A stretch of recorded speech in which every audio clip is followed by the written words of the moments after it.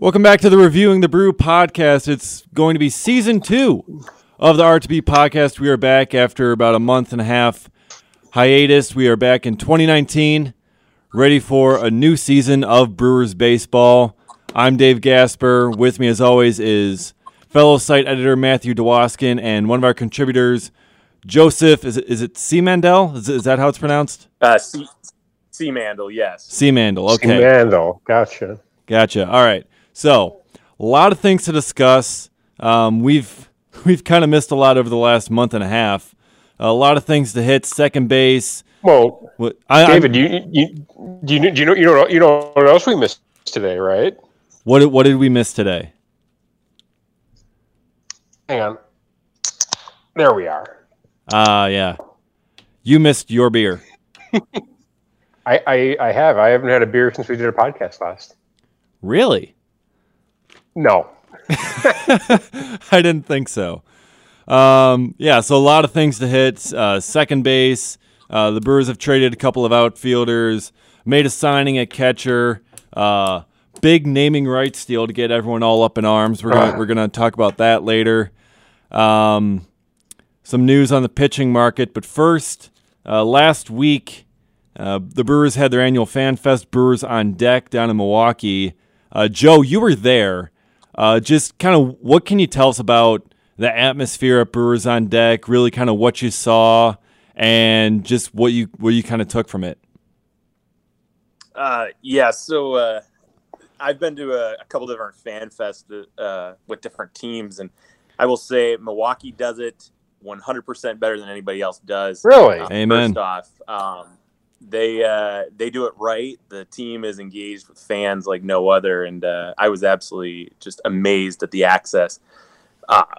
The atmosphere, imagine you're at Disneyland with your kids, and you're like, hey, this is great. You know, there's not lines. That's the beginning.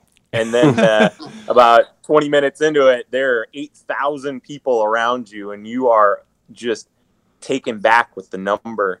But, man, you know, that they set it up really well. First floor was all the kids zone, so the kids didn't have to go up the stairs. They didn't have to get involved in the adult stuff. And the players just were all down in the kids area, hanging out, talking to the kids, playing games with them.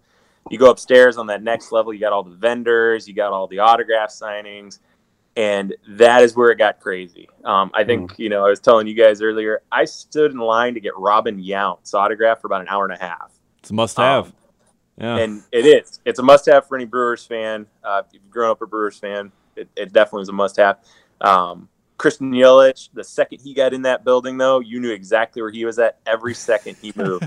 You heard MVP everywhere he went. Lorenzo Cain even stopped his autograph signings to start an MVP chant. So it was that big.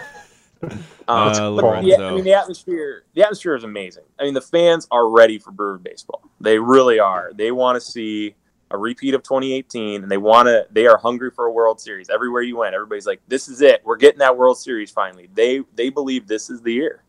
Yeah, we do. I mean, you got to believe. I mean, after so much that went right last year and just everything really built off of, and then you got young guys coming up, you're returning most of the team. There's really a lot to be positive for next year. Absolutely. Actually, yeah. I saw there was a discussion about this on Twitter where an individual, I'm not going to say his name, was claiming that everything actually broke the Brewers' way in 2018. Yeah, I saw that. I don't really think they had to overcome quite a bit, and they still managed to win 98 games in it. 96 in the regular season. It's been too long for me. I apologize. That's right. That's why I'm here. Yeah, I know it is. Yeah. David Gasper, not only does he write for the site, but he also stops all my fake news. Yeah, I'm your fact check. Yeah. But either way, like the Brewers actually had a pretty tough season. I mean, from losing their closer in the first, what was it, week. 2 weeks of the season? First week of the season. Then losing Eric Thames, Ryan Braun having his issues, Orlando Arcia and his issues, Domingo Santana kind of fell apart. They didn't have a catcher or second baseman for the majority of the season. A lot of some of the trades they made didn't really work out the best. Jonathan Scope, excuse me. Well, I wasn't naming names, but yeah, not to mention they didn't have their ace Jimmy Nelson all season long. That was just another thing that it went against them, and they're like, oh, but basically everything went against the Cubs, and they still won 95, and they had all this because Chris Bryant had a terrible year, Yu Darvish had a terrible year. It's like. Yeah, and throw this idea in there too, guys. Chase Anderson did not have the 2017 numbers. Oh my God! No. 2017 numbers he had in 2018. I mean, Davey spent most of the season in the minor leagues. Accurate. And yeah, you're right. Jimmy Nelson not being there was another big one. And you had Wade Miley, who he won. We're going to talk about him a little bit later, but he wins 5 games, but he only plays in 16 games this last season. Yeah, and like literally their starting rotation in September and into October was just Yolis Chacin and Wade Miley. And you call that everything breaking right? I mean, that's kind of a weak rotation, if you ask me. I mean... It was good. Yeah. I mean, just kind of like on paper, but it worked in October for the most part. But you'd like to have someone else and someone better. But as Joseph said, Wade Miley, let's bring up him now, because earlier today, Wade Miley signed a 1-year deal with the Houston Astros. Now, I've been saying this for months, how I was not a big fan of Miley. I didn't think his success was going to continue, and then he was going to regress, and that the Brewers should not bring him back. And my wish came true. We'll see how happy I am about this after 2019, but he signs with the Astros instead for $4.5 million. Matthew, what was your initial reaction to seeing Wade Miley head to Houston? I think it's a great deal for the Astros. Yeah, I really do. They needed the top of their rotation is among the best in the league, but they're a little thin when it gets toward that back end. I don't think they wanted to go into 2019 expecting a lot of their young guys to have to step up. So the signing there makes sense. He's a left-hander, which again, it replaces Keuchel. Completely. Dallas Keuchel replacement, 100%. Not quite. But the thing with Miley from last year is that he did it after learning a new pitch. I believe it was the cut fastball that he entered his repertoire, and it's made all the difference. So, and supposedly at a recent showcase he looked fantastic. It was the cutter was still moving the way the cutter was moving last year. So I like this move a lot for the Astros. I think they got a great deal. I think they added depth to their rotation that they were kind of needing, and Wade Miley gets paid for a year, so good for him. And hopefully it paves the way for Dallas Keuchel to come to Milwaukee. Yeah. Joseph, what did you think of Wade Miley leaving for Houston? So I'm kind of in the same camp of you, David. I feel, hey, good for Wade. He got $4.5 million out of the deal, and his career earnings is over $20 million. But this is a guy, not counting 2018, has a 66-74 career record with over a 4.4 ERA. Woof. But he learned a new pitch. He learned a new pitch, yes. But Wade Miley, I've being that I live in Seattle, I get to hear a lot of Mariner fans complain about Wade Miley that year they had him, that he cost him a ton of money, and he did nothing for the team. So then they trade him midway through the season for nothing. And another thing, his last winning record, not in counting last season, he was 16-11 in 2012. That was his last winning record as a pitcher. Well, so you can play pitcher's record is more reflective of the team than it is the pitcher. That's true. I mean, you could play the game if you had Wade Miley for a full season. Does he end up being 10-4? I like to say he may have been 7-9, 7-10. You may have started seeing some cracks in the exterior at some point in the season if he had made it all 32 games. Yeah, I mean Miley's xFIP was 4.3, and his ERA was 2.5. His peripherals were just so off. There's going to be regression coming. He's not a 2.5 ERA type pitcher, even with a new cutter. So I still thought he was going to get more than a 1 year, $4.5 million deal. I thought he could possibly get 2 years, maybe around $8 or so million a year. But I think if he had thrown a full season last year, you'd be seeing more of that. But the fact that he only played about a half season, yeah, I think that kind of limited his value heading into 2019. yeah, he had the oblique injury. That in like his second start, in the first inning there against Cleveland.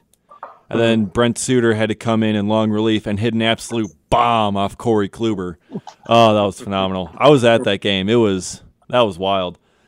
But yeah, so Wade Miley is gone, and the Brewers have to move on to their next option. I don't even know if the Brewers were really in on bringing Wade Miley back. I think they might have been more agreeing with me and Joe, because at 1 year, $4.5 million, that's pretty affordable. And I think if the Brewers wanted him back, they would have very easily matched that offer from the Astros and brought him back. So I think this kind of more shows that the Brewers just didn't really want him, and they didn't really believe he could sustain this success long term. Fair enough. So the other left-handed starting pitcher that's out there, who has been far more successful in his career, is Dallas Keuchel. The Brewers reportedly are interested in him. There has been an unconfirmed report that the Brewers have a 3-year offer extended to him. They're among 3 finalists for him, along with the Braves and the Astros. Don't know where the Astros stand now after Wade Miley. Didn't know what the Braves offer actually was, but I'm still not sure about how legitimate that report is. But there have been other reports from other journalists that the Brewers have interest in Dallas Keuchel. There's just been no details on any sort of offer. But what do you think that Dallas Keuchel will end up in a Brewers uniform? Joe, what do you think? Wishful thinking says yes.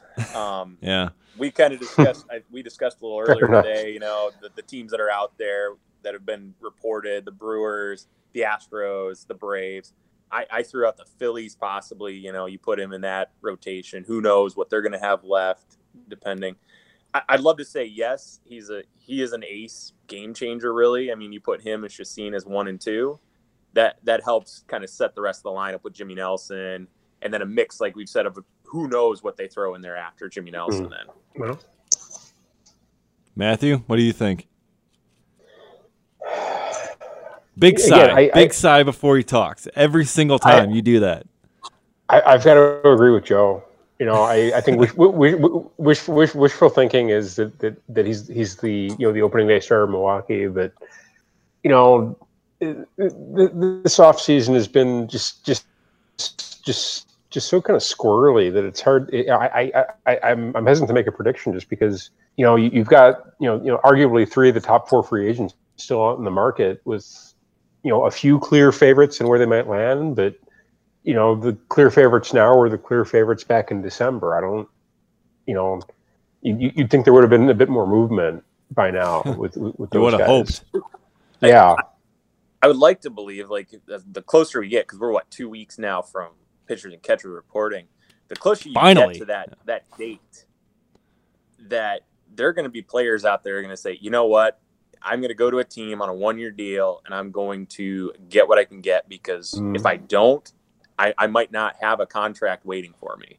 And as sad as that sounds, Keuchel, who is probably the best free agent pitcher on the market right now, may not have that contract sitting there yet, or he might be a late, right before they report kind of signing. If I remember correctly from last year, Jake Arrieta was in a similar boat. Yeah, who is the guy? Alex Cobb, the guy that went to Baltimore. Yeah, they were rumored to be going just about everywhere, and they ended up signing. I think Arrieta signed in the middle of March, and I think Cobb signed. He signed late March. He signed a week before opening day. I think that's how I remember. And then he got hurt, which was fantastic. I didn't even know if he was hurt. I think he was just terrible. Because he was trying to play through it because he had a shortened spring training. It took him a while to get back up, but I don't know. Alex Cobb just had a terrible season. But bad. And Baltimore signed him to a 4-year deal worth $60 million. And then they lost 100-some games. Oh, man. I'm throwing this out there. So Tom Haddocourt earlier you mentioned the free agents loosely associated with the Brewers right now, Keuchel being one of them, but left-handed Gio Gonzalez. He's another name out there that still hasn't signed. And yeah, I mean, as much as Brewer fans look at that and they're saying Gio, I don't know.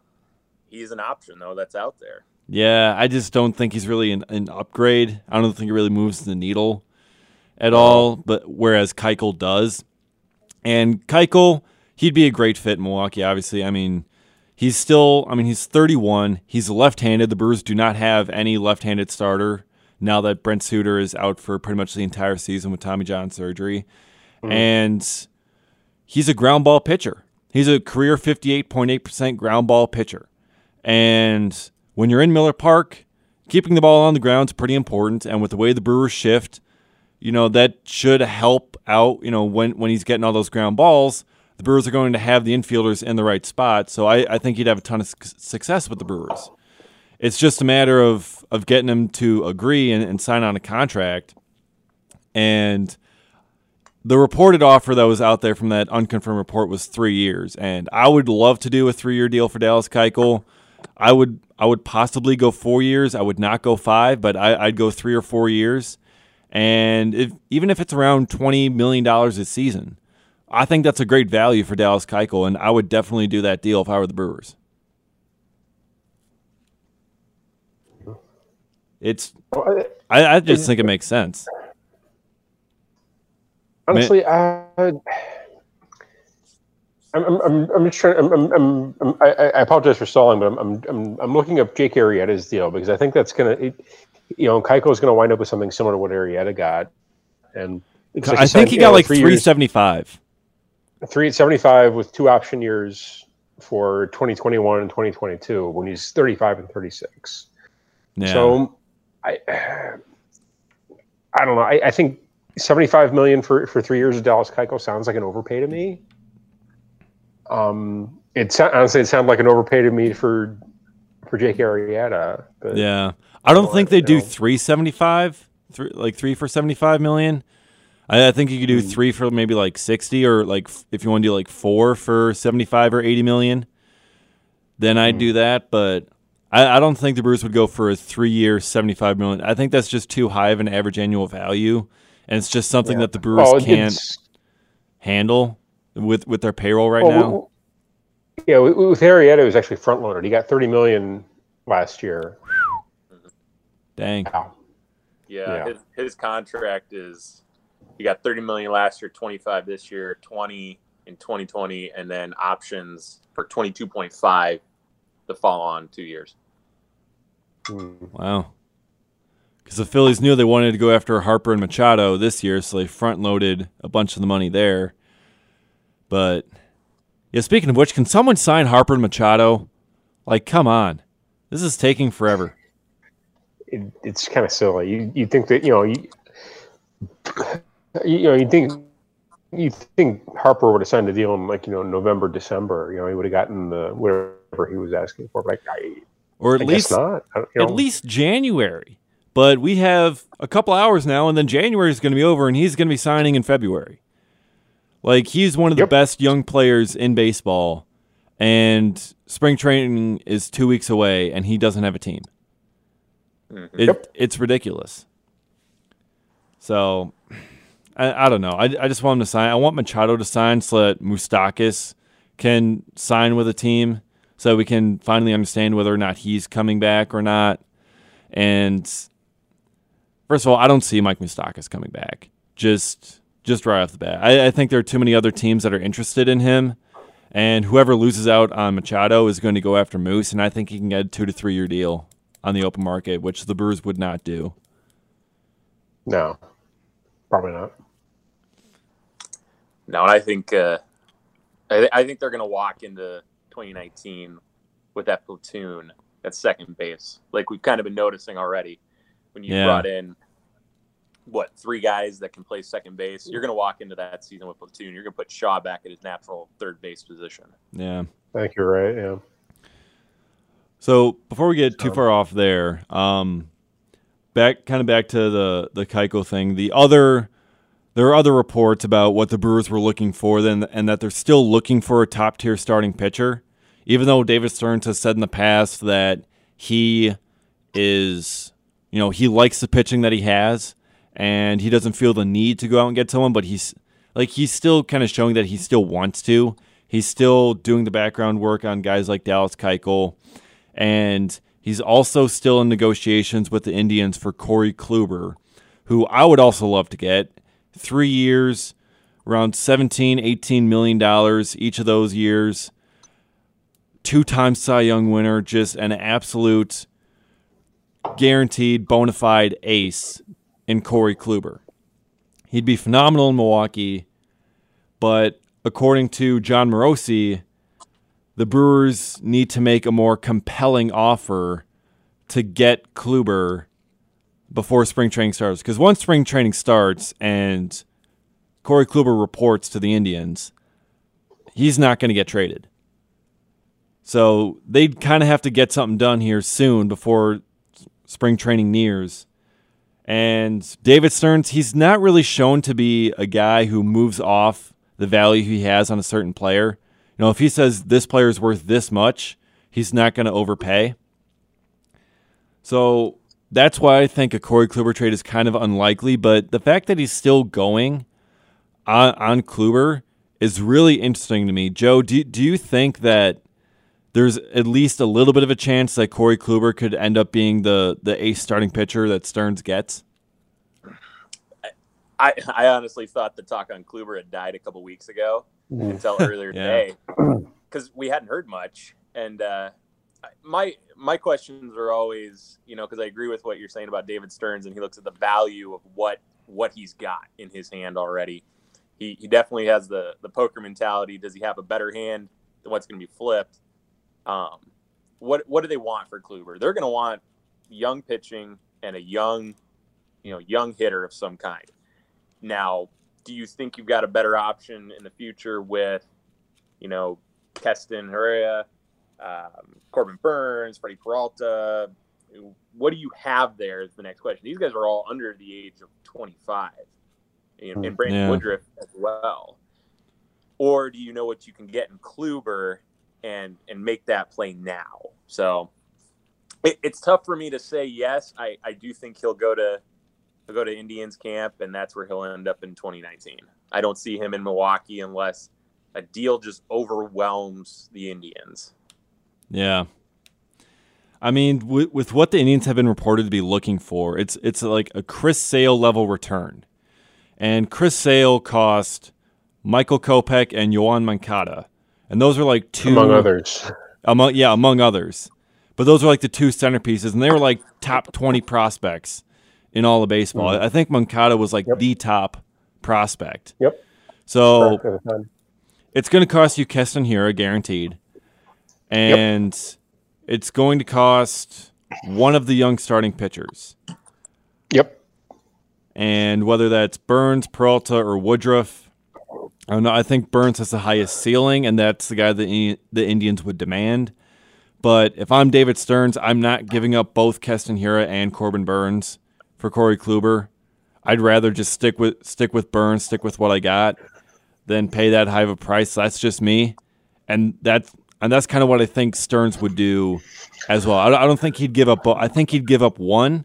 I think he'd give up Hiura, but he would not give up Burnes as well to get Corey Kluber. Well, if you're not giving up both, you're probably not getting them. So I think that kind of answers that, Yeah. Yeah, you give up here, then what do you give up next? Yeah.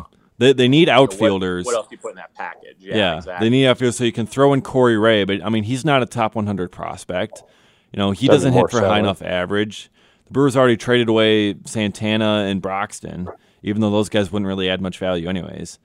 No. So there's not much more the Brewers could give there from an outfield perspective for big league ready guys. And, I mean, you could throw in Keston Hiura, Corey Ray, and then, Freddie Peralta or something. You're still going to need like a fourth piece, and I still don't know if that's enough. But it's a great, you might be right there. So, yeah, I I think it's going to be a challenge to find that ace at that price. Which kind of brings up the other option, which is it looks like like a midseason deal for Madison Bumgarner. Perfect segue. I was just about to send it to that topic as well, because Morosi said in his report about Kluber that if talks for Kluber don't go anywhere, the Brewers would then possibly turn their attention to talks for Madison Bumgarner. And I'm not really high on getting Madison Bumgarner.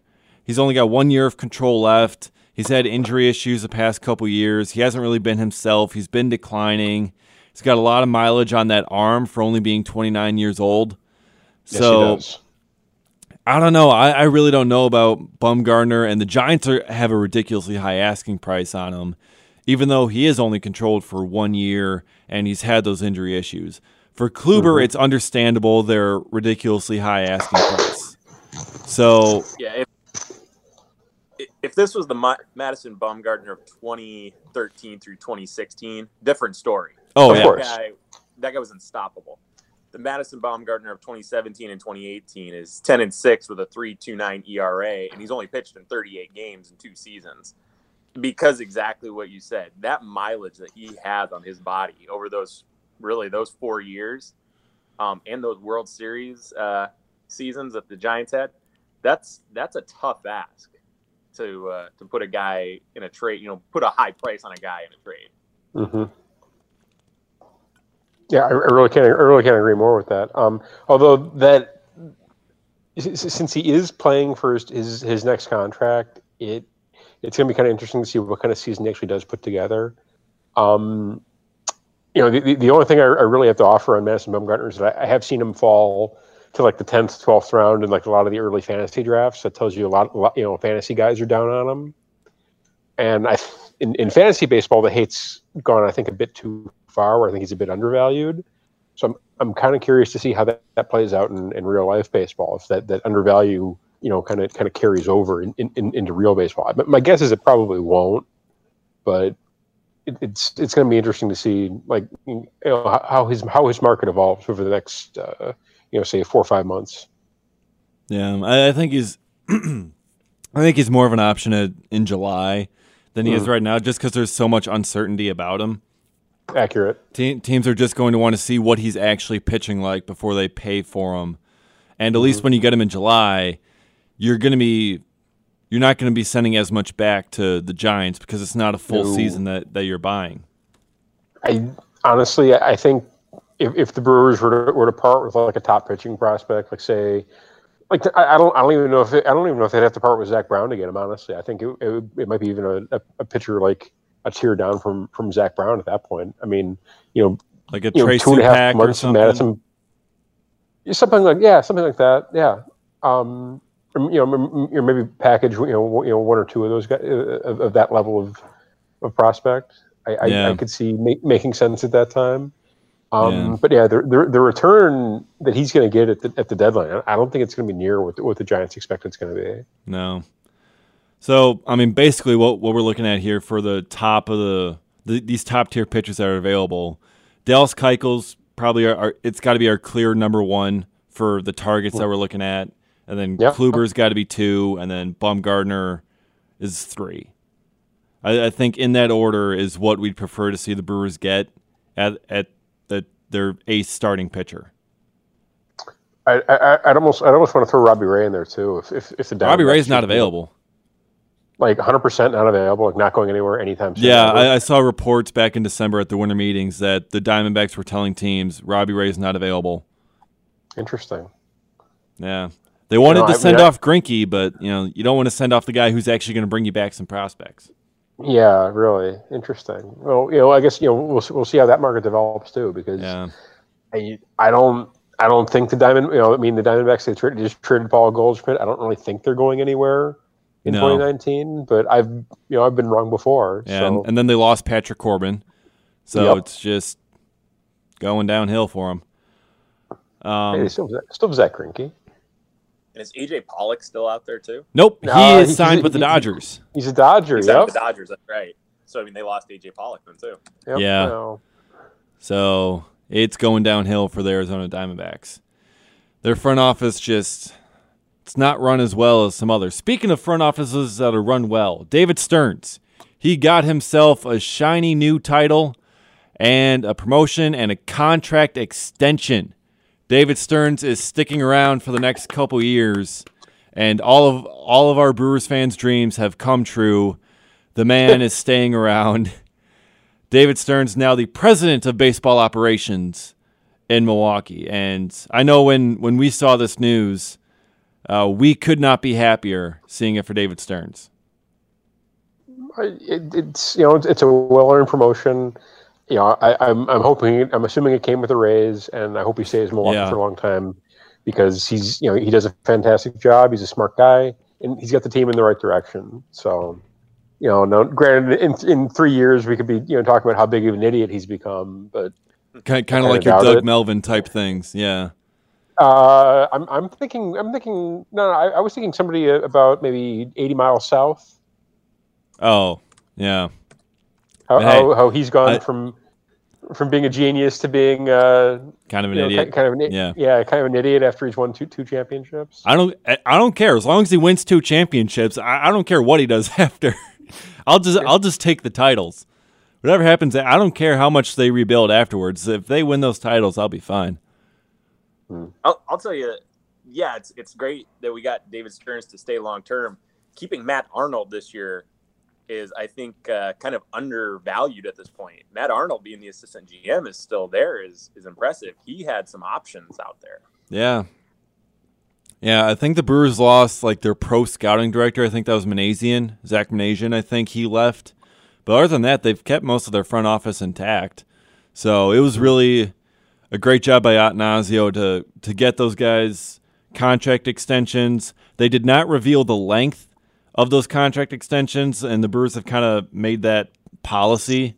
Basically, these past couple of years, they don't publicly reveal how long those contracts are because it's really not a benefit to them to have the public know how long those guys are under contract. No, it isn't. Yeah. So why tell them? Yeah. I mean we'd all like to know, but oh well. I mean, I guess those New York rumors are pretty much dead and buried at this point. Yeah. No, because they got Brody Van Wagenen. Yeah, that's going swimmingly over there. Might be kind of an idiot. Yeah, well, he was hired by the Mets, so I didn't have high hopes from the start. All right, so now let's kind of switch to the topic that melted Brewers Twitter earlier this month. You all know what it is. Starting in 2021, Miller Park will no longer be called Miller Park. It'll be called something else named after American Family Insurance. And everyone, as soon as they heard the news, was very upset. There were very few people I saw on Twitter that were immediate fans of this name change.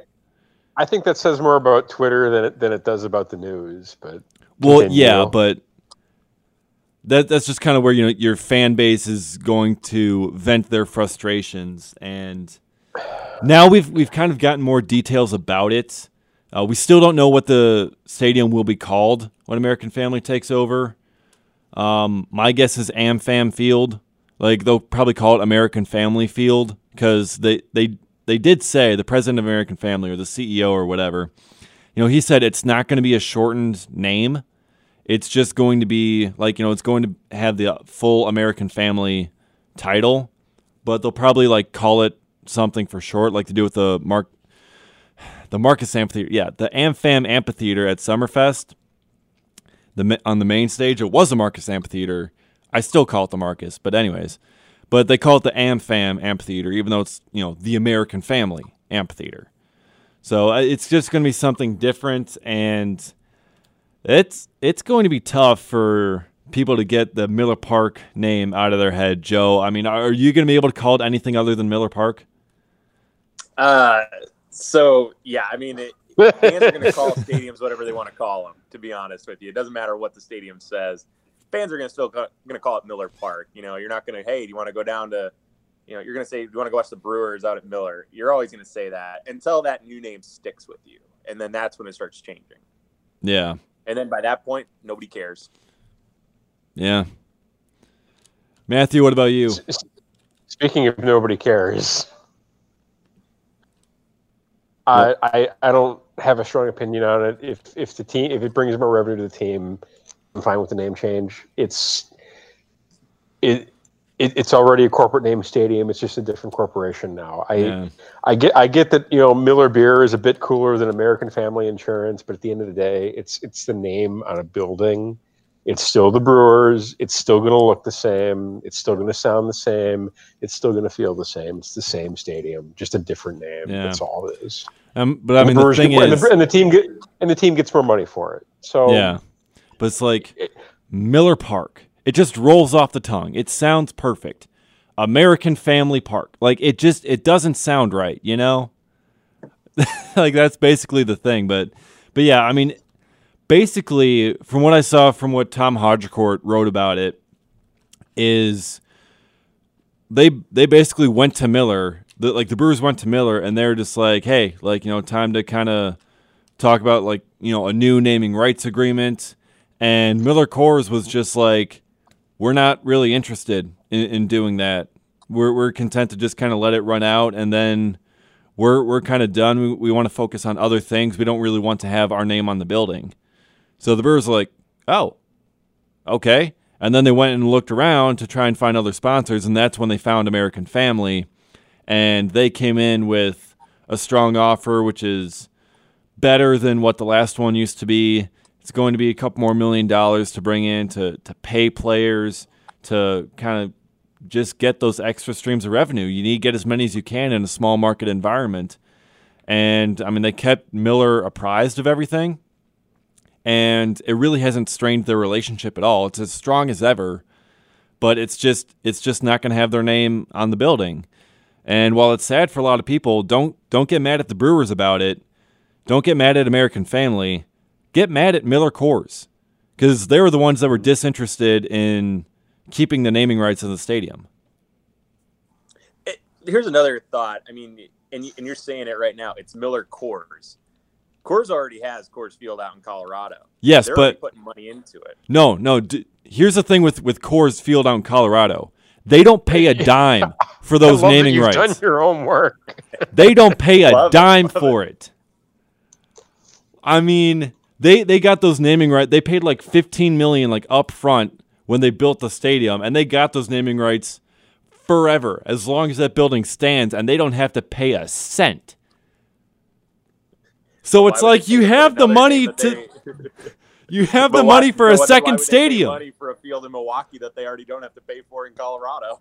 Yeah, it's just. I don't know. It's not like you're going to drive by AmFam Field and not see a big Miller sign right across the freeway. Yeah. That's true, but yeah, it's just going to be weird, and I don't know. And then wouldn't it be up to the city of Milwaukee to change the name from Miller Park Way? So you might end up having AmFam Field on Miller Park Way. Yeah, it's just. You know what? I somebody brought that up. This past month. Joe, was that you?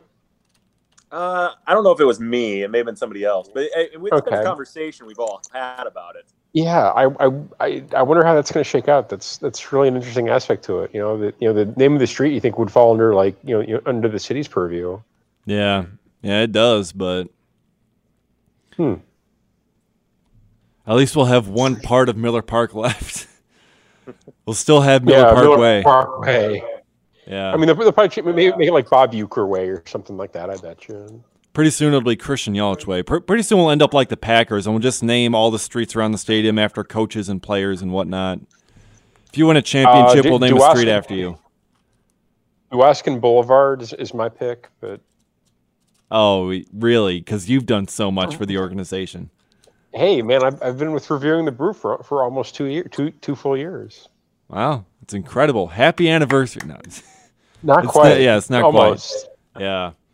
I've been there almost just as long, although I had a little hiatus at a different site, but I'm back. I've been there. Actually, no, you came on as a writer like a month after I started, like no joke. Yeah, that was in like May when I started.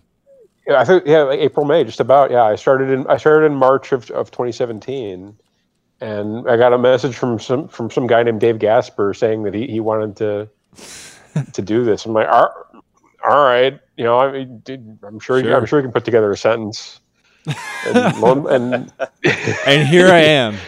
Yeah, and now we run the site together, and we couldn't. I think we get along pretty well. I hope we do. Yeah, no, it's great. We occasionally do a podcast together. Yeah. So, yeah, definitely been a good run. All right, so let's kind of continue wrapping up what's been going on around in the Brewers offseason. A lot of moves to kind of discuss. First, let's talk about Yasmani Grandal. 1 year, $16 million contract, $2.5 million buyout on a mutual option for 2020. The Brewers did give up an early draft pick to sign Yasmani Grandal because he did have that, what's the word I'm looking for here? Qualifying offer. There it is. Yeah. He did have a qualifying offer, so the Brewers do lose that draft pick. Whoever that draft pick would be would not impact this current Brewers championship window. So although it does kind of pain me to lose that draft pick wouldn't help much right now anyways. Meanwhile, Yasmani Grandal does, and he really improves the Brewers' catching core from Manny Pena and Eric Kratz to now one of the best offensive catchers in the game. Yeah. Mm-hmm. On a 1 year deal, which, it buys the Brewers a full season to figure out what to do with the position. It gives Jacob Nottingham another year to kind of develop and see if he's going to turn into something. It gives Peyton Henry another season to develop to see if he's going to turn into a real catching prospect. They could still find somebody, in the draft who might be, this is actually a pretty, from what I understand, it's a pretty solid draft for catchers. So there might be a college catcher that they have their eye on, or next off season we could do this all over again and have to work out a deal with Yasmani Grandal or somebody else. Yeah, so I mean, when they made the announcement, I mean, you guys probably saw the same stuff I did. Brewer fans were like, "Well, why did we just go after Grandal? We had Kratz, we got Pena, we got Nottingham out there." Kratz is not stopping a guy like Grandal from signing. No. Steve, is that you? Exactly. A 39-year-old backup catcher with a 203 career batting average. I love Kratz. I love the guy. Yeah, love. But no. Yeah. And so here's the thing, and we all have short memories. We all think about the NLCS and all the past balls that he had and the issues he had fielding and catching. But really, I mean, over the last 4 years, Grandal has been either in the top 2 or 3 of his position as a catcher. I mean, this guy was an all-star in 2015. He was one of the best, he is one of the best hitting catchers, like Matt mentioned, over the last 3 seasons. He is a legitimate upgrade to the catching position. And from reports, he's already starting to work with Brewers pitchers. Him and Josh Hader have done work together. I mean, he's going into 2019 ready to stick it kind of to LA a little bit, it seems like. Yeah, I mean, to be fair, if I was a catcher, I'd want as much practice as possible trying to catch Josh Hader too, because his stuff is just way too filthy. He's like, I need to learn how to catch this crap. Because he saw it firsthand in the NLCS. He's like, "Oh man, I would not have fun catching this." Yeah, but I mean, even though Grandal, he's like a career 240 hitter, he doesn't hit for a high average, and he's still one of the top 2 or 3 hitting catchers in the game, which is just kind of a sign of how bad the catching group is in Major League Baseball right now. There's no good hitting catchers. It's Grandal and JT Realmuto really who are at the top. And last year Realmuto hit 270, which is good, but it's not particularly great. But I mean, Grandal has good power. He's got a lot of pop, and it's from the left-handed side too. He's a switch hitter, but he's got power from the left side, which, as we all know, works pretty well in Miller Park. And it just made a lot of sense. And yeah, it's only a 1 year deal that you're giving up a draft pick for, but Matthew, I'm sure you'll agree. There's no such thing as a bad 1-year deal. You couldn't. I couldn't have said it better myself. No, I agree 100%. There is no such thing as a bad 1-year deal. Yeah, you're on the hook for a season, and then you can just kind of cut ties. Now they do have a mutual option at the end of it, but there's a pretty low chance it's going to be exercised. The only way the Brewers want to exercise it is if Grandal had a fantastic season and want to keep him. The only way Grandal would want to exercise if he had a terrible season and didn't want to have to go looking for another contract. Or if Grandal just completely fell in love with Milwaukee and didn't want to leave. Kind of the Paul George effect that happened in Oklahoma City for basketball. Yeah. So what if he has a fantastic season, say the Brewers win the World Series, he's like, hey, this seems pretty great here. I'm going to stick around. Okay, then you decline the option and you sign a 3-year deal with Milwaukee. Possibly. There's so many possibilities. It's fantastic. Gotta love 1-year deals with mutual options. There. Yeah, and something else to ease any Brewer fans concerned about his defense, if they're novice to the game, Grandal over 4 seasons has only 21 errors, and he's a 99.5 fielding percentage guy. He doesn't commit a lot of errors. Those errors during the NLCS almost seem a little like fluke at the time. Yeah, those pass balls. But another thing about Grandal as a defensive catcher too, he rated out as the best, not one of the best, the best pitch framer in all of baseball last year. He was the best at getting extra strikes called for his pitchers, kind of like what Jonathan Lucroy used to be back in the day. Lucroy was one of the best pitch framers out there, and he was a strong offensive player. This is basically what the Brewers have once again in Yasmani Grandal. So I think it's a really good move and just upgrades another position. And David Stearns definitely keeps us on our toes. There was not a single rumor about this. Nope. Remember, there was nothing. There was not a single connection by anyone until I think it was Ken Rosenthal's just like, the Brewers have signed Yasmani Grandal. And we're all just like, what? Yep. That was quality. Yeah, no, I love that. Yeah. Just out of David Stearns under the radar, just did his work, did his due diligence. And then he strikes. Yep. I was just just chilling at home watching Last Man Standing, and all of a sudden I just see my phone buzz. Oh my god! Yep. Yeah. We ran into him and his wife at the airport in Milwaukee. Oh wow! Ooh. It was one of those. So obviously, when we went out to on deck, and we were discussing it over our little group. We flew from Seattle and back, so 3,400 miles. We're at the airport right before the snowstorm hits, and I'm walking out of the men's room, and Grandal's walking in at the same time, and I'm like, did I just see who I thought I saw? And sure enough, yeah. Then we had a flood of Brewer players at MKE trying to get out of town before the snow game. Oh man. Speaking of David, what's the current temperature up in Wisconsin right now? Let's see. Not very warm. Let's see. Okay. I'm updating my phone here. See what we got. Yeah. So I'm out in La Crosse, and last time I updated my phone, it said -15. Okay. And it's actually gotten a lot warmer. It's now only -4. Hey, that's what I'm at. So yeah, hey, warm spell. It is shorts weather out there. It was when I got into the car this morning. It was -28 in my driveway. Yeah. I'm not going to say what it is out here. You guys are. Please don't. Angry. Yeah. No, we live here for a reason. What is that reason again? I don't remember.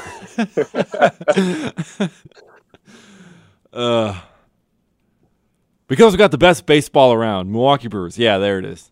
And we got a whole bunch of beer to keep us warm. I suppose. You just keep telling yourself spring training's only a few weeks away. Yeah. Believe me, in the past 4 days, it's like, okay, it's 3 weeks till pitchers and catchers report, man. Yeah. It's not that bad. No, it's not bad. Yeah. Although, I can't say, down south here, we are going to have a bit of a warm spell in the next few days. I don't know what it's going to be like for you Northerners. For us Northerners. Yeah. Yeah. I don't know. I mean, I think we might get up into the positives. I'm not sure. Supposedly Monday we're going to have a high of 51. 51? Are you kidding? No. It's like a sauna. That is definitely t-shirt and shorts weather. Oh, absolutely. Oh man. I got the flip flops out of the closet already. Wait, in expectation. Yeah, your Hawaiian shirt and everything will be great. All right, some other moves that the Brewers have made. They've traded a couple of outfielders that we kind of all knew this was coming. The first was Domingo Santana, after he basically was pushed out of the picture by Christian Yelich and Lorenzo Cain. He had a terrible season, got sent down to AAA for most of the year, and then back in December, the Brewers traded him to Seattle, out in Joe's territory, for Ben Gamel and 18th round pick in 2018, Noah Zavolis. Joe, what did you think of this trade when you first saw it? So I wrote the story about why I felt like Ben Gamel was a little undervalued. I spent a couple days talking to Mariner fans, and they kind of had the same sentiment that the team did not utilize Gamel the way they should have. And I was all for it. As much as I'm going to miss Domingo Santana in a Brewers uniform, I wish him well in Seattle as they're kind of rebuilding. I think Gamel is an immediate fourth outfielder who has potential to be a long-term Brewer looking at how the team is built. And I think he'll bring a different element to the team, too. When you look at the trades as a whole, I mean, we can kind of discuss that. I think the Brewers did great. I mean, they did fantastic if you combine the two trades. Oh, yeah. Yeah, I mean, just looking at, like, Domingo on his own, like, it was kind of confusing how, like, because that was the first one to happen, how they trade a fourth outfielder for another fourth outfielder, and it's like, this is really kind of not helping our outfield logjam here. And they just kind of got an extra pitcher that they liked in the 18th round that they just did not get, that the Mariners just took him right before the Brewers could. So they got a guy that they liked. Round. What? They took him right before the Brewers in the 18th round. Yeah. And they're like, we wanted that guy. So now we'll just trade Domingo Santana to get him. But, yeah, so, yeah, I definitely like the trade. I think it was good for the Brewers. I like Gamel. And we've had this Ben Gamel fan club account on Twitter that's been really – he's been loving this. He's been a huge source of information for us on Ben Gamel. I mean, he's all about him. Yeah. You remember Ben's brother? Yes, I do remember Ben's brother. I kind of wish that Ben Gamel could wear the number 24 just so we could recycle that jersey. So we could just like put on his brother's jersey. Yeah, just fun. Oh yeah, Gamel jersey. Yeah, perfect. But Jesus Aguilar has the number 24 now, so I don't think that one's going anywhere. No. Yeah, hopefully this Gamel does a lot better than the last one, because the last Gamel. He had to try to replace Prince Fielder, which is a tough task in and of itself. And then, like, a month and a half in to taking over that job, he tears his ACL. And then the spring training after, he tears his ACL again. And then they end up just cutting him because it's like, you keep on tearing your ACL. But yeah, hopefully Ben Gamel does not do that. And he actually ends up being a pretty decent player. Yeah. I was going to bring this up, kind of talking about the hidden value with Ben Gamel too that we talked about. He's a situational hitter. I mean, you put him into that lineup that in Milwaukee's already got established. I mean, he's going to be a much needed offensive surge at the bottom of the order, like we were discussing. And his best hitting comes after May 1 and always right around like September 1st and 2nd. So those days in the middle of the year where he's really, he might be needed to win you a ball game every once in a while. Yeah, and apparently he's like a really good pinch hitter as well, and he enjoys pinch hitting being in a pinch hitting role, and he thrives in it, which is something Domingo Santana really didn't do. Like he's one of those guys who needs to play every day to get into a groove at the plate. And Gamble, he's different that way. He can just go in and be that pinch hitter type guy coming off the bench and still have success, whereas Santana really couldn't, which is what makes this trade so much better on its face. And then we'll look at the other trade, the trade of Keon Broxton to the Mets, and oh my God, this is phenomenal. I mean, David Stearns traded a guy with a career .221 batting average for 3 players. And they're actually pretty decent players. Bobby Wall had a 2.2 ERA in AAA. He could be in the bullpen this year. Adam Hill, starting pitcher, I think he could end up being the best player in this package. 4th-round pick last year, 2.35 ERA. In his first professional season. And then they got another lottery ticket in Felix Valerio, who's an 18-year-old Dominican Summer League player who he can hit. He's 5'7", but he can hit pretty well. And it's kind of 2 lower-level lottery tickets and a bullpen arm for Keon Broxton, who hit 179 last year.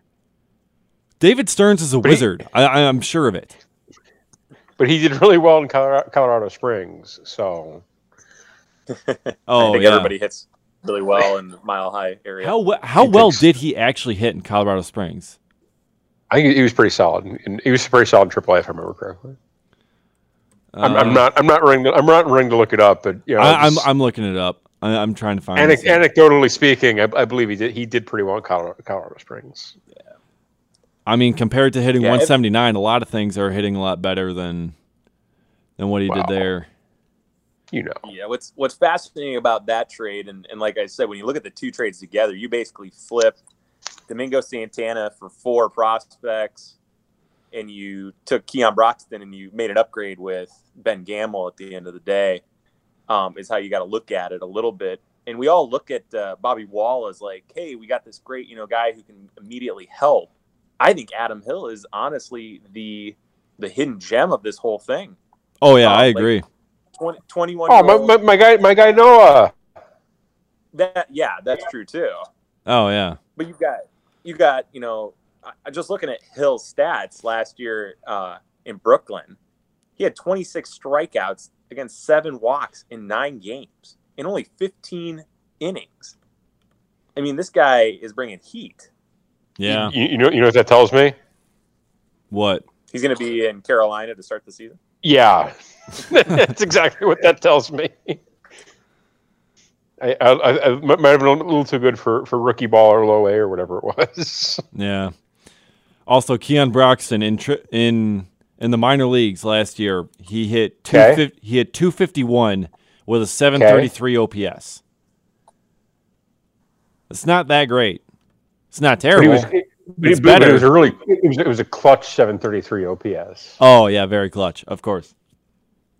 Yeah, no, but that was a phenomenal trade for the Brewers to get all those guys for Keon Broxton, and Hill and Valerio are kind of lottery tickets, but he's a pretty good lottery ticket to get. I mean, 4th-round pick last year.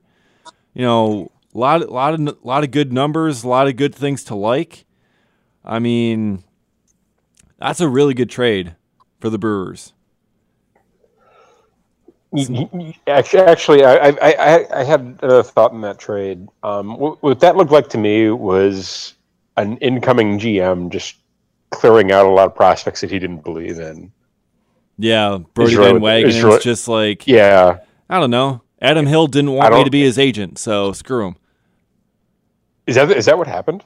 No, I'm just guessing. Oh, you should have said yes. I would have believed you completely. Yeah. I am not in the era of misinformation here. Okay, I am not fake news. I am your fact check.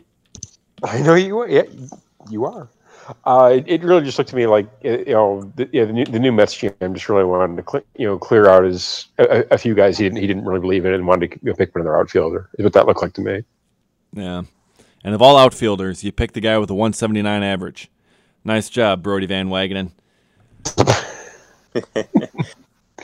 Yeah, it's got to stink being a Mets fan. Matt, you had mentioned Noah. Yeah, I mean, you're absolutely correct too. Though 41 strikeouts over 11 walks, 19 games last season. Carolina Mudcats are going to have a pretty decent win punch to start the minor league season. But no, I mean, and he's also a genius because he's looking at the future of the organization too. You know. Yeah. No, he went to Harvard. Yeah. Oh, that's true. He did go to Harvard. Yeah, another Harvard guy, just like Brent Suter. Yeah, the smartest man on the team went to Harvard. Yeah.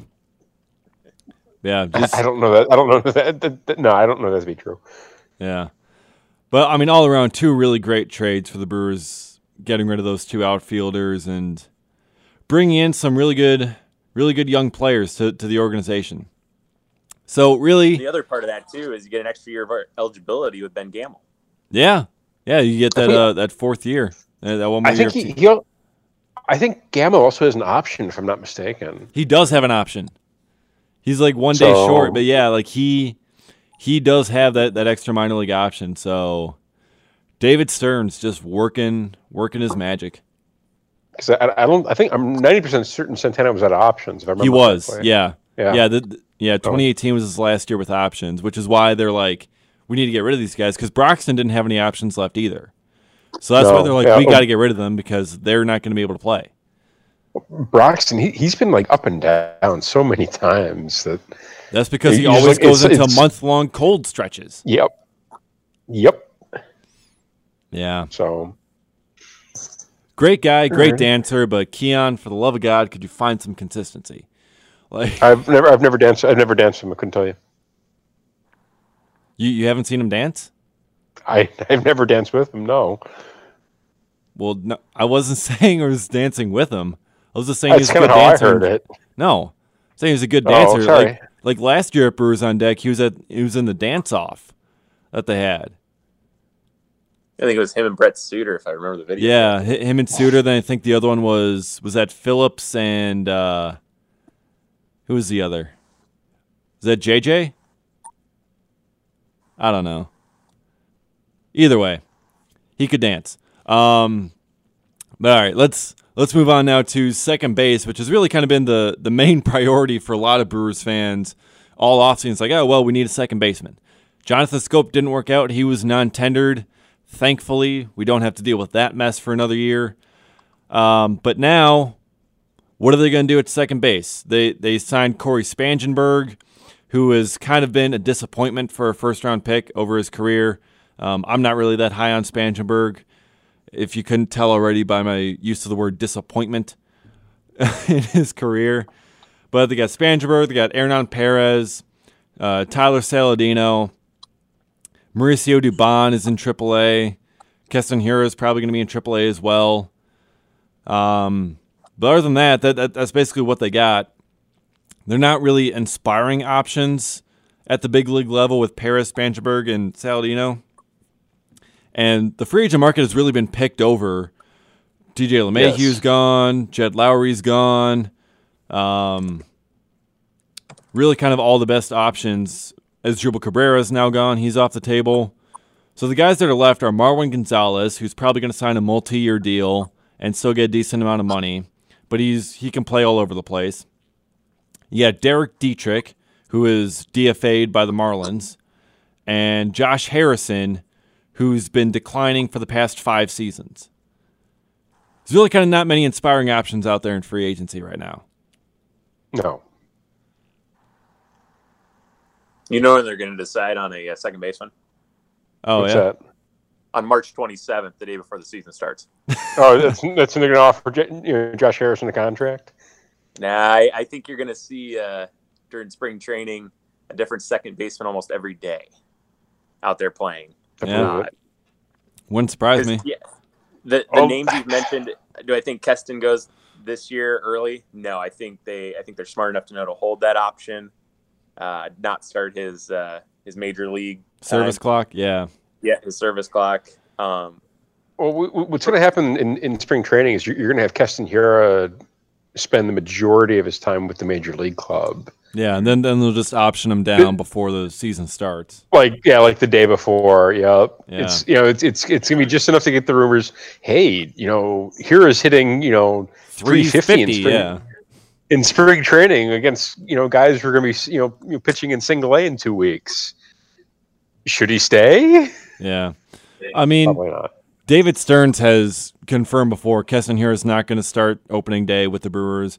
He said Mauricio Dubon is not going to start opening day with the Brewers. Those guys are going to be down in the minors.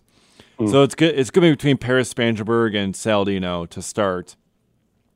And unless they find some other free agent option, it's going to be down to those three. And I think with where they're at now, they might just stick with what they have. I don't even think they're going to sign another one. I don't think they are either. I really don't. No, I think the market's pretty much dried up at this point. Yeah, I mean, Derek Dietrich, I like Dietrich. And me too. I think he'd be an upgrade. He'd be a slight upgrade over a guy like Spangenberg, but I mean, they've already signed Spangenberg. And, they're really just going to add another body to just kind of be that small upgrade, the slight marginal upgrade, as opposed to someone who's going to be playing there every single day and just kind of take over the spot until Dubon and Hiura are ready.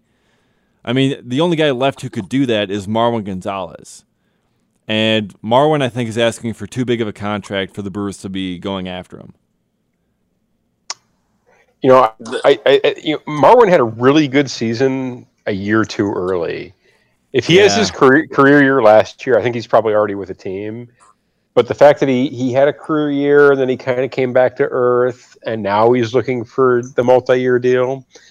I honestly don't see where he's going to get it. I really don't. I think he's probably going to sign a 1-year deal with an option or two, and probably try it again next year is my guess. Yeah, and I mean, he was rumored to be looking for like a 4-year contract earlier in the offseason. Hey, great, look for it. You're probably not going to find it, but it's okay to look for. Like when Craig Kimbrell was saying he wanted a 6-year, $100 million deal as a closer. Yeah, and everyone's like, I'd like that too, but... And which team is Craig Kimbrell signed with? He's still a free agent. Yep, there you go. Yep. So, yeah, I don't know. It'll be interesting to see, because in these final 2 weeks before pitchers and catchers report, all these players are going to want to find a team. They're going to want to sign with someone. So, we're probably going to get a flurry of signings here some point soon, hopefully. But we've been saying that for like 2-3 weeks, and here we are. Yes, we have. Yeah, you hate to play the what-if game, but what if Dubon hadn't torn his ACL last year? Oh, man. You hate to play that game. He was crushing the ball. Yes, he was. He definitely would have crushing. Yeah, he definitely would have come up, and I'm a big believer in Dubon, so I think he would have crushed it in the big leagues as well. I think that would have prevented them from having to go get Jonathan Schoop. I think he could have tried to lock down that job before Keston Hiura got close to the big leagues. And, we could be talking about Dubon as a big piece of the future. And if he did that, if he proved himself to be, hey, I could be the second baseman of the future, that could make David Stearns look at Keston Hiura and be like, this guy might be a little bit expendable, and I can include him in a package for Corey Kluber. And then that just makes the Kluber trade more and more likely, and then we're just kind of going down a rabbit hole here. But yeah, I mean, it's quite the what if game for Dubon. Agreed. And when you're both the Dubon and Hiura, you look at Orlando Arcia a little bit and you say, he came up so young. So, I mean, he was young when he got up there, and he's still only 24 years old. Yeah. And both those guys can say, how's that going to look in the future? Myself and Arcia, and both of them are going to go out and prove something, hopefully, during spring training. Yeah, and Arcia had a pretty good 2017. Like, he actually had a pretty good season at the plate. I mean, he had 15 homers. He had, I think, like 270 around there. And I was like, hey, his bat's coming around. This is great. And then he completely stunk it up in the first half of 2018. And everyone's like, oh, no, he stinks again. But no, I'm a big believer. What do you mean again? Well, I mean, he hit like 200-some like back in 2016, and he never really had like a big bat coming through the minor leagues. Like, gotcha. He's showed like some improvement, but, the scouts were never really high on his bat. It was his glove that was going to get him to the big leagues. Gotcha. So Yeah, Arcia, I'm definitely a big fan of. President and CEO of the Orlando Arcia fan club right here. You are, or I am? No, you are. I am. I'm also, as I've pointed out on Twitter before, I'm also the president of the Christian Yelich fan club. So, yeah, I've got a lot of duties over here. Yeah. All right, let's get into the mailbag segment. We put out on Twitter and on Facebook before the show today. Asking for questions for you guys to ask us. We didn't get anything on Facebook. Sorry, I did my best. But we got a bunch on Twitter here, and kind of right on topic here, we got a question from CJ. If Dubon makes the MLB roster, which he's not going to make out of camp, but when he gets called up, what kind of impact could he make on this team? And he's got a couple others, but the first one here, let's just digest this. What kind of impact could Dubon make on this Brewers team? Does he come up as a second baseman or as a shortstop? Second baseman. Okay, if the Brewers are confident enough in him to call him up as a second baseman, he starts every day, and I don't think they would bat him at the bottom of the lineup. I think they would want to get him off to a bit better start. So I think you'd probably see him hitting near the top of the lineup. And if that's the case, he needs to be getting on base. He can't be having those hard ground balls to second base that turn into outs. He's got to be having ground balls that sink through the infield. And he's got to do a bit better job of getting on base or drawing walks, I should say. So if he's capable of doing that, he could stick at second base, and he could. End up solving the the problem that the Brewers had at the very top of the lineup. I'm not super optimistic that he's going to be able to do that in 2019. I think he still needs to work on his pitch recognition, and he still needs to work on his patience. So I'd like to see him succeed. I'm kind of sideways on him. Just simply because the on base skills aren't quite where they need to be for what the team needs at this point, honestly. Yeah, I mean, you look at what he did in Colorado Springs last year. He had a 343 average through those 27 games and a 348 on-base percentage. That's the problem, yeah. He drew 2 walks. That's only 2 more than me, and I don't play. You hate to speculate on what he could be or what he might bring. So it's tough because it's like he is coming back from a serious leg injury. I mean, that's no joke for a guy who plays a middle infield position. Yeah. All right. Another question here from CJ. Is this Arcia's breakout year since we saw a flash of it in the playoffs? I think the only person qualified to answer this is David Gasper. So David, I think it is. Is this the year? I'm a big fan of Arcia. I think this is his breakout year. I think he finally figured something out. I mean, in the second, what does a breakout year look like from Orlando Arcia in 2019? Does he hit 40 homers or does he just hit 35? No, he's not a 40. He's not a 30-40 homer type guy. I mean, I think he could hit. He steals like 50 bases or just 40? Could you let me talk? Yeah, you can. Go ahead. So, I mean, just with Arcia, I mean, he really came back strong in the second half last year. I mean, he bumped up his average. I mean, I think he finished at like 230 something, but I mean, he was like way down there. But he hit like 290 or something in August and September. He came up big in the playoffs, had that long hitting streak. And then Arcia, I think for a breakout year, I think you could see him maybe hitting close to around 270, 280 again, and maybe 15 to 20 homers. Okay. I could definitely see that out of Arcia. He's definitely matured a bit more, and he finally fixed whatever it was with his swing. He got his timing more down. So I definitely think this is Arcia's breakout year. So ideal slash line in 2019 from breakout Orlando Arcia is ideal. I'll say 280. Okay. 350 on base percentage. 50. Okay. And then see. Maybe like a 450 slugging ish. So he needs 800 OPS to really break out. Sure, why not? Okay, all right, fair enough. I mean that's a pretty good season. You know, it's a great season. Yeah, from a guy who hit 230. Yeah. Yeah. So. Okay.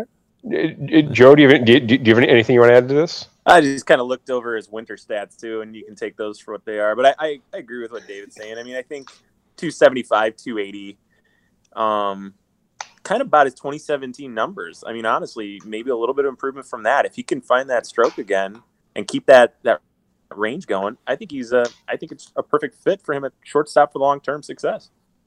Fair enough. Yeah. All right, so now we got a question from Steve.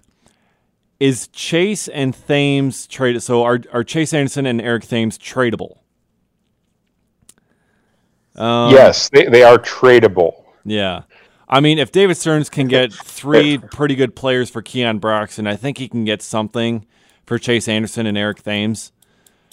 It's just a matter of finding a team that's interested. First baseman, like power hitting first basemen, really kind of aren't in demand nowadays. So that's going to make trading Thames a bit tougher. I thought the Marlins could be a good fit, but they just got Neil Walker, and he could play some first base as a left-handed hitter. So I don't know, but Chase, I think it depends on if they get Dallas Keuchel, I think they're going to trade Chase, but I don't know. The problem with trades is that you need a partner. And yeah, it takes 2 to tango. Yeah, it really does. So I would hope that there would be a trade partner out there for both of those players if the Brewers wanted to head that route. You're probably going to get about 50 cents on the dollar for both, if that. I don't think the return is going to be anything impressive. I really don't. Yeah. I would hope that you could get more for Eric Thames than you got for Keon Broxton, but I don't necessarily see that happening. I'm sorry. Yeah. So with Chase, it might be easier. His contract is $6.5 million in 2019, but he's got team options for 20 and 21 with only a $500K buyout for each of those years. Yeah. So a team may look at him and say, "Hey, can this guy be the pitcher he used to be? Bring him in." And if it doesn't work, they just buy his contract out. Thames, however, has that player option for 2020. And I thought it was club. No, I just looked it up. It's 20. It's a player option. I believe that's what it is. Let me double check that real quick. Yeah, I thought for sure. I mean, you don't get very many player options nowadays. Yeah, it's player option with a $1 million buyout for 2020. So you almost have to look at you're going to have him for 2 years. I got mine as a club option. Fascinating. I thought it was. Yeah, I got player option here. What are you looking it up on? Yeah, what are you looking at? Baseball Reference. If you guys got something different. Oh, yeah. I wouldn't trust Baseball Reference. I got Roster Resource. They have club option. Yeah, our two favorites are Roster Resource and Spot Track. Yeah. Okay. Yeah, Baseball Reference isn't really – that's not a place I go to for contracts. But, yeah. All right. Next question from Marcel. Have the last 2 free agency periods killed the fun of the offseason for you guys? Yeah, well, pretty much. No. I mean, it's been pretty tough to find things to write about, but he's like, yeah, can be. Do we see any end to this new fad of waiting until free agents turn into the crypt keeper before making reasonable offers? Yes, we'll see it after the lockout in 2021. Yeah, I was about to say the same thing. Yeah, because the CBA runs through then, and I mean Tony Clark really did not help the players at all in the last CBA negotiations. I don't know why the players think it's a good idea to have a former player as the head of the Players Association. You want a lawyer, the owners they don't hire other owners to handle the negotiations. They hire lawyers. Yeah. And they usually do pretty well because they hire people who are paid to negotiate. Whereas you're sending in Tony Clark, who maybe he's a master negotiator, maybe he's a brilliant businessman genius. I really don't know the guy, but based on the results, he did terrible. He'd be better. He did terrible. It was awful.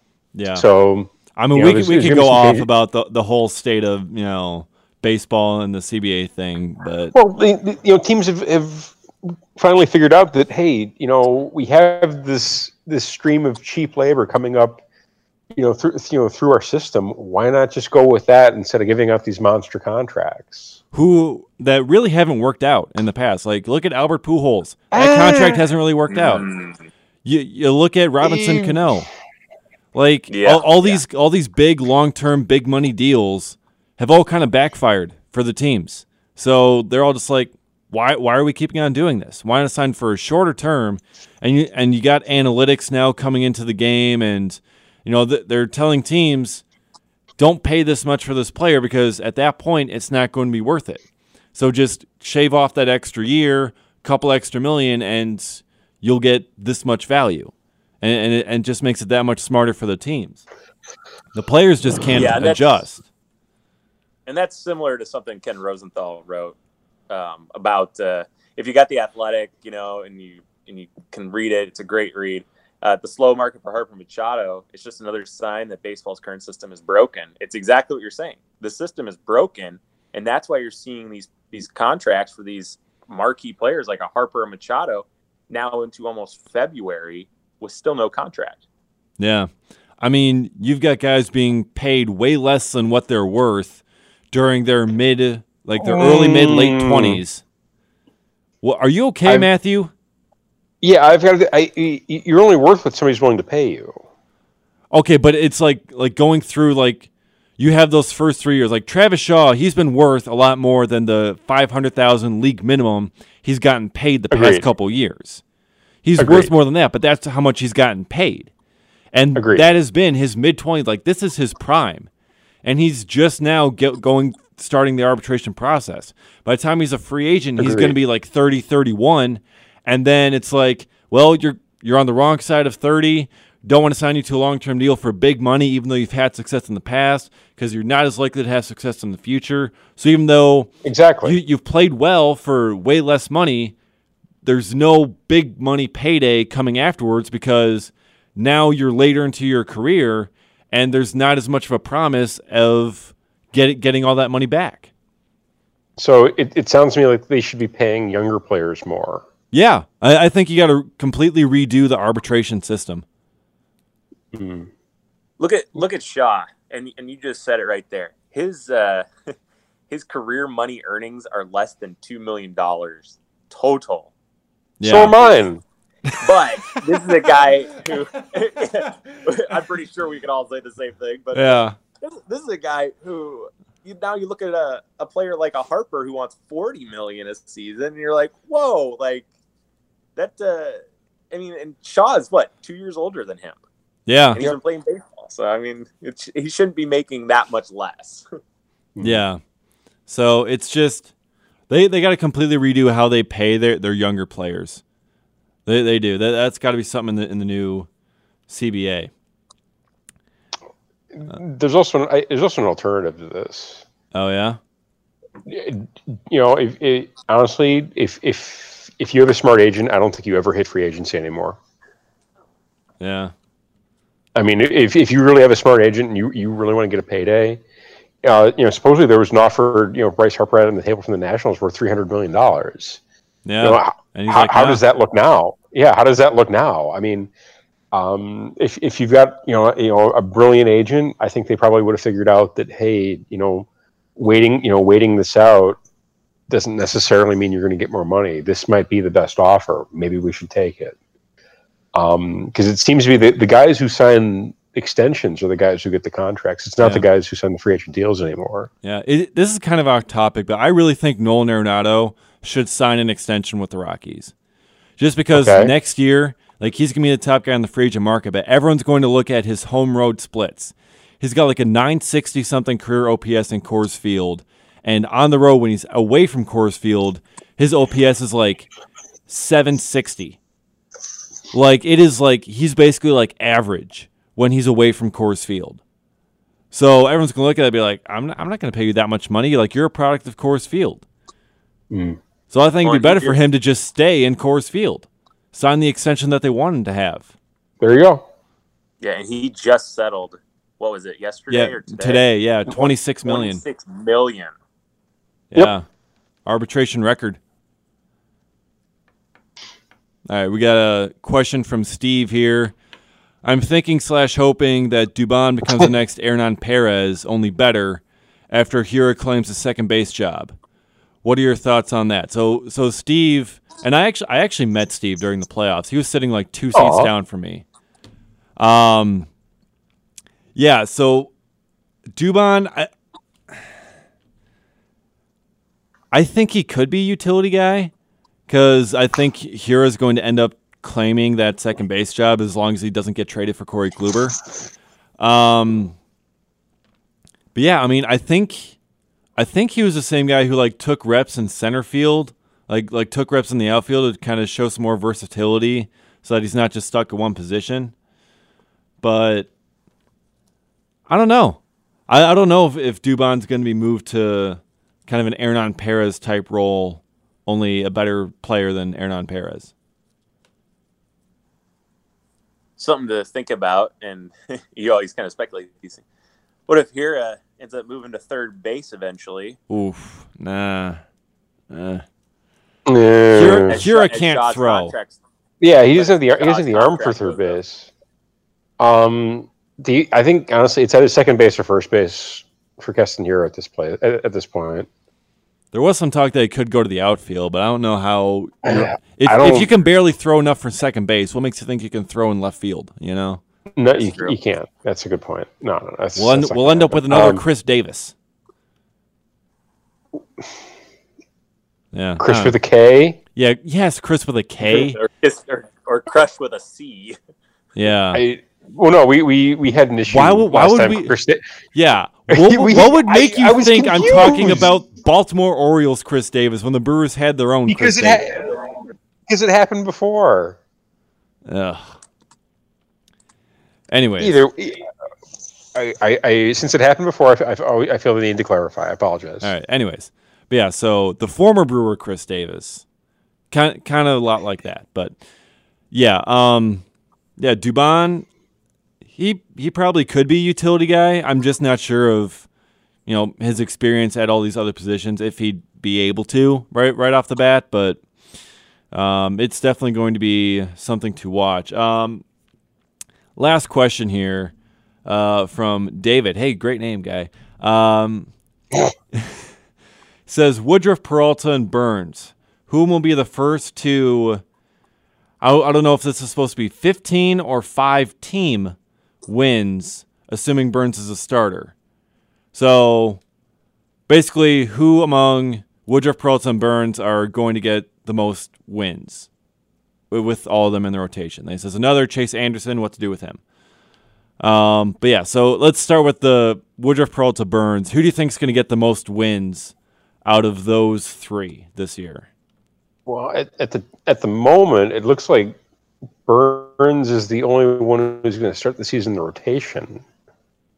Am I wrong? Yeah, I mean, it's tough to see that rotation lining up right now with Anderson and Davies. Like, yep. I think the Brewers want to go with Peralta and Woodruff, but I think Davies and Anderson, like they're kind of the more of the veteran guys. Like, they're not going to pay Chase Anderson $6.5 million to pitch out of the bullpen. Okay, it's not going to happen. So Chase Anderson's going to be in there. So if you have Anderson, Chacin, and Nelson in that rotation, that only leaves 2 more spots. Correct, and we know one of them is going to Burns. Yeah, so that leaves 1 for Peralta and Woodruff. And Davies. So I don't know. I don't know. I really have to see how this shakes out before I can, But as far as I know, Burns is the only one that's really assured of a rotation spot. So I'm going to say Burns. Yeah, I definitely agree. Joseph? Got to agree. It's going to be Burns. He's the only one that at this point we know will be in the rotation. Yeah. Yeah, and I love Burns. Huge fan. I think he's going to be phenomenal. I think he could be the next homegrown ace for the Brewers. I really do. and his wife follows us on social media. So shout out to Hey. Candy Burns, I think her name is.